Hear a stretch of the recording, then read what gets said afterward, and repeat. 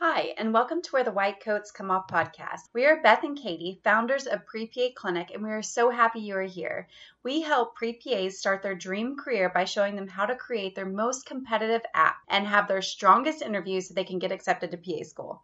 Before we get started on today's episode, we want to shout out to all the reapplicants and pre-PAs who are really feeling overwhelmed with the PA school application process and who don't want to waste another cycle waiting for interviews or to land a seat. We have a private coaching package where we will personally walk you step by step to creating your most competitive application and having your strongest interview so that you can finally get accepted to PA school. This package includes it all, from program matching, access to all of our courses, building your strongest CASPA application, personal statement editing, mock interviews, and so much more. Basically, everything you need is a pre-PA rolled into one package to make you the most attractive, competitive candidate so you can get accepted into PA school. Learn more in the show notes. Now on to today's episode. Well, Henna, thank you so much for coming to meet with us and for being on our podcast. Can you tell us a little bit about yourself and your background?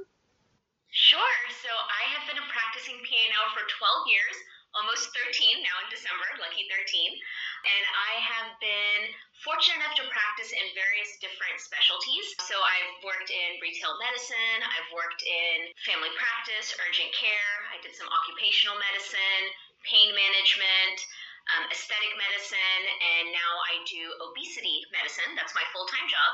But I also work in a virtual urgent care. Wow, yeah. So we know that you're Executive Vice President of the PAVMT as part of this virtual telemedicine journey. Can you tell our listeners a little bit about what that is and then how you became involved in telemedicine? Yeah, sure thing. So PAVMT, as you know, stands for PAs in Virtual Medicine and Telemedicine. We are a 501c3 organization. We are approved by AAPA. We're actually a caucus. So that's really exciting because we get to have a vote and have a say at the table. So that's always a great thing. And we are an organization that is made up of multiple pillars. So our pillars are advocacy, legislation, education, and we believe success in those first three lead to employment, which is our final pillar of our PAVMT. And so we've been now for 3 years now going on. Of course, then the pandemic happened, and now all of a sudden we've become, the people that have been fortunate enough to help kind of lead the way for our fellow PAs as far as everything telemedicine related. So we're trying to be that one-stop shop for as a resource for all of our PAs. That's actually a great transition to our next question. We know that the pandemic kind of gave telemedicine a violent shove into the present day. How have you seen telemedicine change with the pandemic? Sure. Definitely brought telemedicine to the limelight. I feel like before, so pre-pandemic, we were, struggling to even get a little bit of more awareness and what, we're able to do. Because at the end of the day, telemedicine is a platform. That's all it is.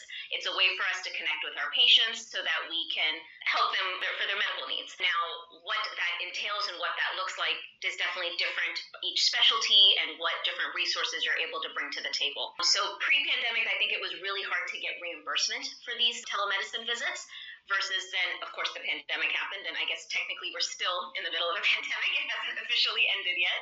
Hopefully soon, but that is exactly, fingers crossed. So hopefully once that does finally come to an end, we will still be able to keep the advancements that we have made with telemedicine as far as reimbursement, as far as access to care. We've been able to connect with our patients in a way that we weren't able to necessarily before. So I'm hoping that gets to stay as well as advance as we move forward. And I'm sorry, let me answer your previous question, which I'm so sorry I forgot to answer that earlier. But you were asking about my journey to telemedicine and how I got into it. So I started practicing telemedicine back in 2018. My story is a little bit unusual because I got into telemedicine because I lost my job. That's how it started. So at that time, I was working for an outpatient orthopedic clinic. And this clinic, I used to live in a smaller town, so I'm not in, right now I'm in Dallas. So this is, of course, a much bigger town, and we have many more resources and opportunities available. Before that, I was living in a smaller town in Texas. And at that time, I was working in an outpatient orthopedic clinic that was run essentially by a nurse practitioner and myself. And so we would have doctors that would come in, but they were locums doctors. So it was really hard to find a doctor who would want to stay there in the smaller town and be the medical director, because the dream team was supposed to be one medical director and two, they called us APPs, Advanced Practice Providers. And so finally we got two doctors who were interested and wanted to come and be part of this team and be the medical director. So the company, brought them in, interviewed them, and they both seemed like a really good fit.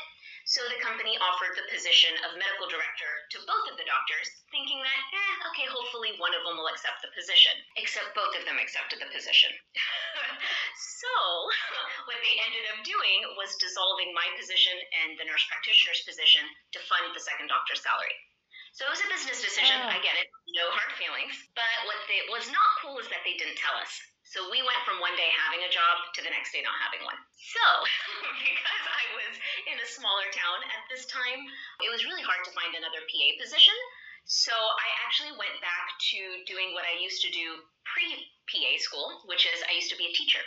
So I taught for, at that time, which was completely revolutionary, a completely online virtual school. And so really that was my first exposure into the virtual space. And I really got a chance to see how this company would take the teachers, onboard them, train them, and give them the resources to become effective online virtual teachers, and also how they did it with their students and the parents and all of the people involved when it comes to teaching. So I was doing that for a while, and then in the meantime, I got an opportunity to work with a startup company in telemedicine. Since it was a startup company, I shared with them that, hey, this is something that I've been exposed to and that I've been able to work with, and they really liked that. So they offered me a position on their management team. And so now I had a unique view, because with this telemedicine company, I was a provider, but I was also working on the management side. So I got to see kind of both sides of the equation, what it was like to be, on the floor, virtual floor, working with the patients, but also seeing kind of the behind the scenes and what it takes to run a company. And that's when I really started to see what our challenges were as far as PAs in the telemedicine space. And it wasn't that we were not able to do something in telemedicine. We're just as well educated. We're able to take care of our patients. It was more of the legislative challenges, which were really like our shackles. And it had to do with that, we are not able to have a compact the way a doctor or a nurse is able to have for licensure. So therefore, it makes it very limited because we have to get a licensure for each state that we practice in or we see a patient in. So that becomes kind of a barrier to PA employment.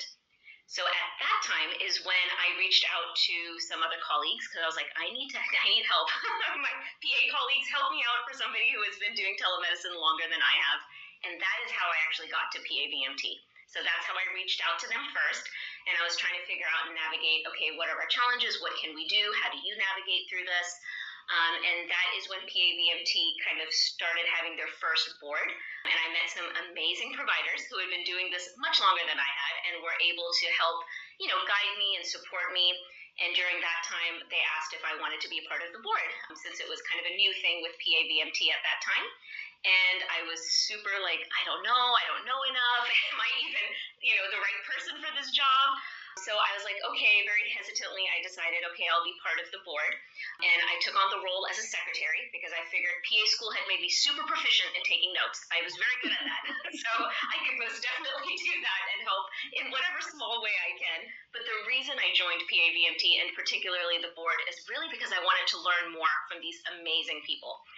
Because they've been doing this longer than I have. They just seem to be like amazing, PAs and so knowledgeable and so kind and willing to share their knowledge and to help all of us succeed. So that's when I joined with them, and I remember literally feeling like the dumbest person in the room.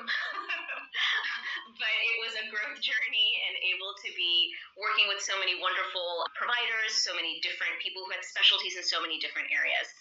And then fast forward, now I'm your vice president for PAs in virtual medicine and telemedicine, and I get the privilege to lead our education pillar. So what I focus more on and what I bring to the table is really working with our PA students, with our PA institutions to help bring telemedicine curriculum and build that so it gets integrated into our PA education. So that is where I am now.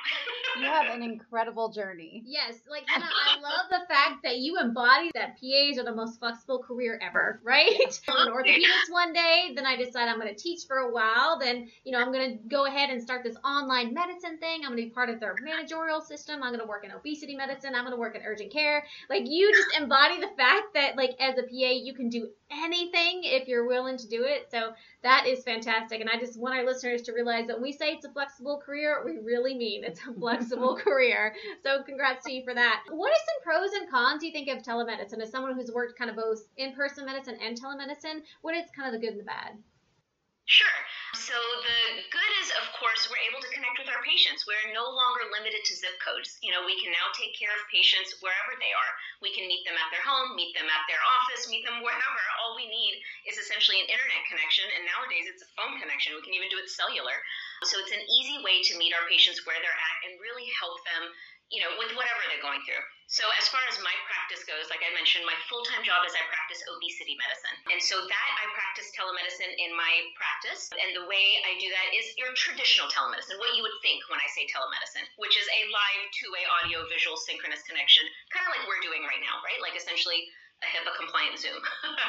So it's a way, the patient's usually at home, and I'm able to kind of work with them. I ask them what tools do they have at home? Can we utilize if they have a blood pressure cuff?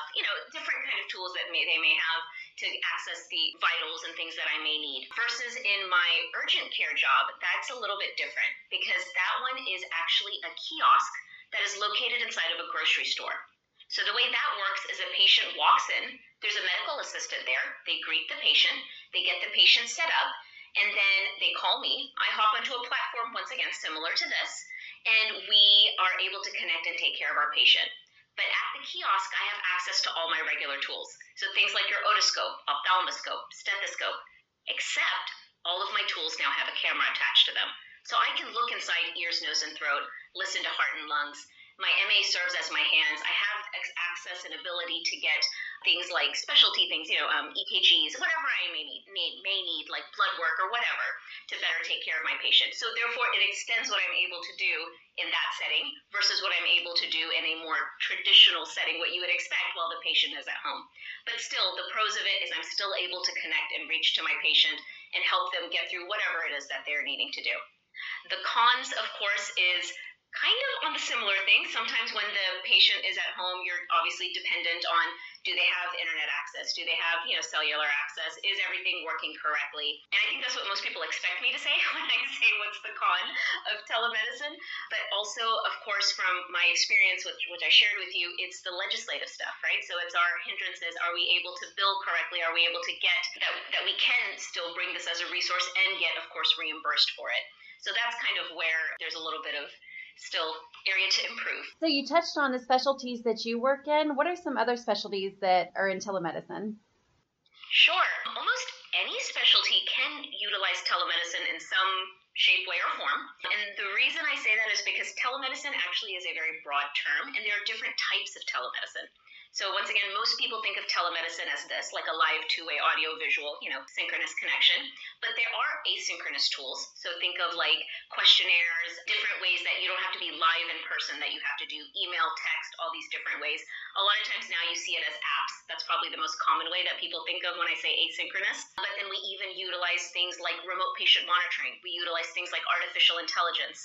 We can do interprofessional consults. So it's actually, the patient is not even there. It's the two providers connecting with each other and collaborating to take care of their patient. So that's why I say it's something that could be used in almost any specialty or any area, depending on what type of telemedicine you want to use. But even in the most traditional sense of telemedicine, of connecting with the patient this way, we really had a great opportunity with PAVMT where we got to reach out to our members and ask them, share with us how you utilize telemedicine. So we actually have a little interview series that we do where we share how different providers, real PAs, utilize telemedicine in their specialty. So we've interviewed from cardiology, pediatrics, we've used management people. One of our providers, she works with the homeless population, and so how she takes tools and resources out into the field to do that. We have another provider who she does pain management, and so it's once again, the patient actually comes into the clinic, but she is virtual. So she kind of almost, Zooms in, Skypes in, that kind of a thing, so that she can take care of her patients. We have a PA who just recently launched on who utilizes telemedicine in the ICU. And his camera and system is so sophisticated, he can see down to the band and read the name of the patient on their ID band. So there's a lot of tools and resources that are available. Internationally, we have PAs who are utilizing telemedicine. We did an interview with a wonderful PA, and she is from Sierra Leone, and she is working there to help decrease the maternal mortality rate. So with, when delivering babies and all the postnatal care, and utilizing telemedicine as a resource for that. So there's ample ways that you can use telemedicine and reap the benefits of it. That's incredible. So for our listeners who are either in PA school or planning to go to PA school that are really interested in telemedicine, what are some tips or advice that you'd have to kind of break into telemedicine? I would say to break into telemedicine, try to have an open mind and see how you can utilize it in your day-to-day. That's probably the easiest way, especially if you're already a PA who's working in, a setting. I know you asked me about pre-PA, and we'll talk about that in just a second, but as far as our PAs who are currently working, it may be easier just to have you integrate it into your current practice already as a resource and tool. And the way that I find it to be most helpful, and I'm seeing it even in my current practice, is that it's really helped me cut down on my no-show rates. So normally when I would have, let's say, a day full of, a patient panel, inevitably there's going to be a no-show or somebody has to cancel or something has to happen, right? Life happens. But because I'm able to bring this telemedicine platform and use that as a resource and tool, it's very easy for me. Usually I can ask the patient, oh, hey, let's convert you over to a telemedicine visit. Can we just connect? You could be wherever you are, and it doesn't usually take that long. And most patients are pretty, okay with that, and they'll be like, oh, yeah, sure. And then that way it helps me still, as far as what we're doing, what I do in my obesity medicine practice, help keep them on track on their journey to wellness. So it becomes like a great way, and we're not kind of back, missing appointments or backsetting or anything that way to do that. So that's something that's been really helpful in my clinical day-to-day practice. As far as pre-PAs or people trying to get into PA school, how to utilize telemedicine, I would say the best way is if you could find somebody you can shadow and you can kind of see how they utilize it. And even, I'm going to put in a plug here for our PAVMT, go and visit our PAVMT website and even watch those interviews that we did with our different PAs and maybe even reach out to them. Part of the reason we do these interviews is also to have a sense of camaraderie, to have a sense of mentorship, because that's how we all learn and grow, right? We have to kind of depend on each other. We each bring something unique and special to the table. And if we can share that and help each other, then that may be a great resource and tool. So go to our PAVMT website, please. We'll include the links to that in the show notes for any listeners who are interested. Thank you. Where do you see the future of telemedicine heading? Future of telemedicine, I think it's definitely here to stay. Now, reimbursements, hopefully they will be as good, if not better. That I have to, that's going to be, of course, a work in progress. But I do think telemedicine for sure is here to stay. It's shown to be so helpful and resourceful, especially during this pandemic. A lot of patients have been able to utilize it and seen the benefits of it. So I don't see it going away. In fact, I see it having more growth as we go more into the future, and even as technology improves, so to do the different, like I was mentioning, the remote patient monitoring, artificial intelligence, things like that. I told you I work in a virtual urgent care where we do utilize remote patient monitoring and artificial intelligence. So I am physically in Dallas, Texas, but I see patients in Delaware. And so while I am many states away, we use artificial intelligence to do their diabetic retinopathy screening. So I can see clearly in the back of their eye many, many miles away by using artificial intelligence. I expect that to improve and become much more accessible as we move forward. Obviously you're very experienced with a PA role in telemedicine, and how does that work with like the collaborating physician? Is it a different type of role? Do you feel like maybe there are more PAs and other type of providers in telemedicine or less? Kind of what do you think the PA role is and how it's changing and how it's growing? Well, the PA role is the best thing of being a PA is that we are so flexible. And of course that we are very able to work in teams and with different, and work with our collaborating physician, but also kind of work more independently, autonomously, of course, with a collaborative team spirit with it, but nonetheless, we are able to also take care of our own panels while we're doing this. And so I see that role definitely hopefully improving and becoming, more access to care, again, with reimbursements as things kind of go down the progression and hopefully get better with that. But as of right now, the biggest thing, the number one thing to always remember with telemedicine is that you must be licensed in the state where the patient is located. That is the number one rule. So even with your collaborating physician, they too must be licensed in the state where the patient is located. Now, I kind of alluded to a little bit earlier that doctors do have an ability to do a compact. So that is an ability to have multiple kind of state licensures that way, whereas we as PAs don't have that yet. Hopefully that is coming down the pipeline too. But that is something that gives, we must still keep in mind that it is as if we are practicing in those different states. So we have to abide by their, rules, regulations, and each state is different. So you just have to kind of be mindful of that and be aware of that. But hopefully, as this telemedicine is almost unifying us, then we'll see some across the board ways to help improve on that and still work in a collaborative way. So for our listeners who are already PAs, do you recommend that they have multiple state license who are, if they're trying to break into telemedicine? That definitely makes you a lot more competitive because the nature of telemedicine is that essentially to grow and expand as a business I'm speaking of, that's where it becomes more valuable, right? If you're able to hold multiple state licensures, because you should be able to not be restricted to state lines. So if you are working for a practice that has the ability to expand and see patients outside of your state, well, that's what they're going to want to do. But if you as any provider are just limited to that, then that's where it becomes this kind of barrier to PA employment. So we definitely, the more, it's easier said than done, but the more states that you can get and maintain, because I do understand that can quickly add up, then obviously it makes you a lot more competitive and a lot more likely from a business point of view to hire somebody who has the ability to do that. And it seems like just kind of looking through and doing a Google search, like Florida, California, those and New York are like the main three. Would you say that that's true, or is there other states that are more focused on telemedicine than others? Those are definitely the big ones. Perhaps I'm biased, but obviously I'd say Texas because that's where I am. But I'm definitely seeing, and I'm more, aware of different opportunities here just because I happen to live in Texas. So there's definitely growth and a lot of things happening there. But yeah, California, of course, that's where most of them are being birthed for that matter. New York also is a great place. Florida also a great one. But we have PAs all over. We have PAs, I'm speaking even on our board, we have a PA who practices in Alaska and also practices in Florida. So he has both. He's on both ends of our so he's able to do that as well. So there's, I would say, yeah, those are probably your biggest ones.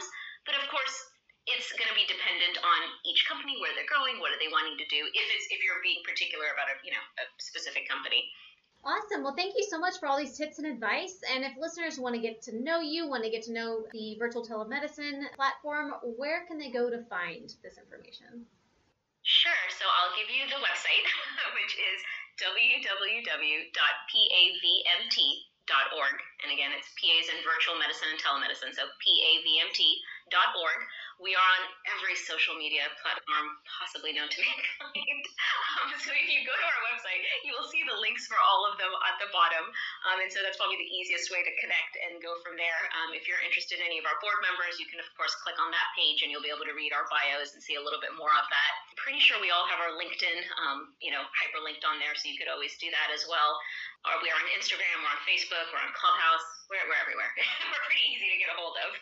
We even have a centralized email that if you send an email, if you go to the website and send an email, it'll come into our group email, and then it gets divvied out in case there's a particular person that you were, having a particular question or something for.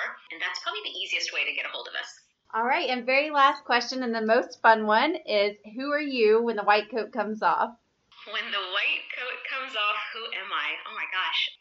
Okay, I'll share with you something that I did where you may have gotten a chance to see it, maybe a glimmer of it, which is my hobby is I like to sing. So I sang for our two places where you may have seen it was one, I sang for our PA talent show at AAPA, which was done by PA Foundation. So I was very fortunate to be part of that.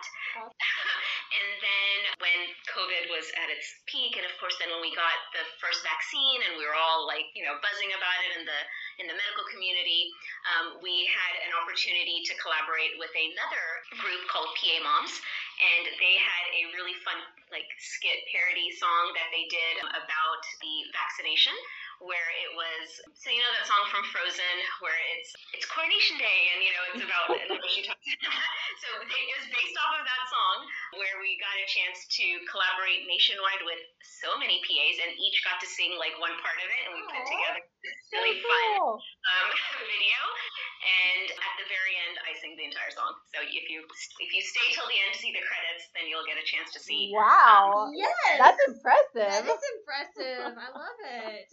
We're definitely going to Google that as soon as Yeah. we're done. So it was a really fun project. I got a chance to meet some amazing PAs, and my gosh, these group of women are rock stars. So I was so humbled and honored to be even given an opportunity to collaborate with them and work with them. It started off as just a fun thing, just like, okay, hey, let's just, kind of play with it. And so I sang it to them. At that time, they were joking, and this is a joke. And they were saying that, like, oh, wouldn't it be so much fun if Kristen Bell would sing the song for us? Because she's the true voice of Anna and truly sings the song in the movie. And so I was like, look, I'm no Kristen Bell, but I'll do the whirl for you. So That's awesome. I love we had a it. chance to have fun with it. And it's, of course, completely medical. We've changed the lyrics, the words, and had a really great fun time with it. Oh, That's let me awesome. guess. You changed it to It's Vaccination Day instead of Yes, coronation. exactly. I love it. That's the title of the song, and it follows the same tune and everything. And it's the actual video, which highlights all these amazing PA providers, women, because it's from PA Moms Group. It was so exciting to see so many amazing, intelligent, beautiful, independent, hardworking PA women out there, and how we were able to, it happened over like a week.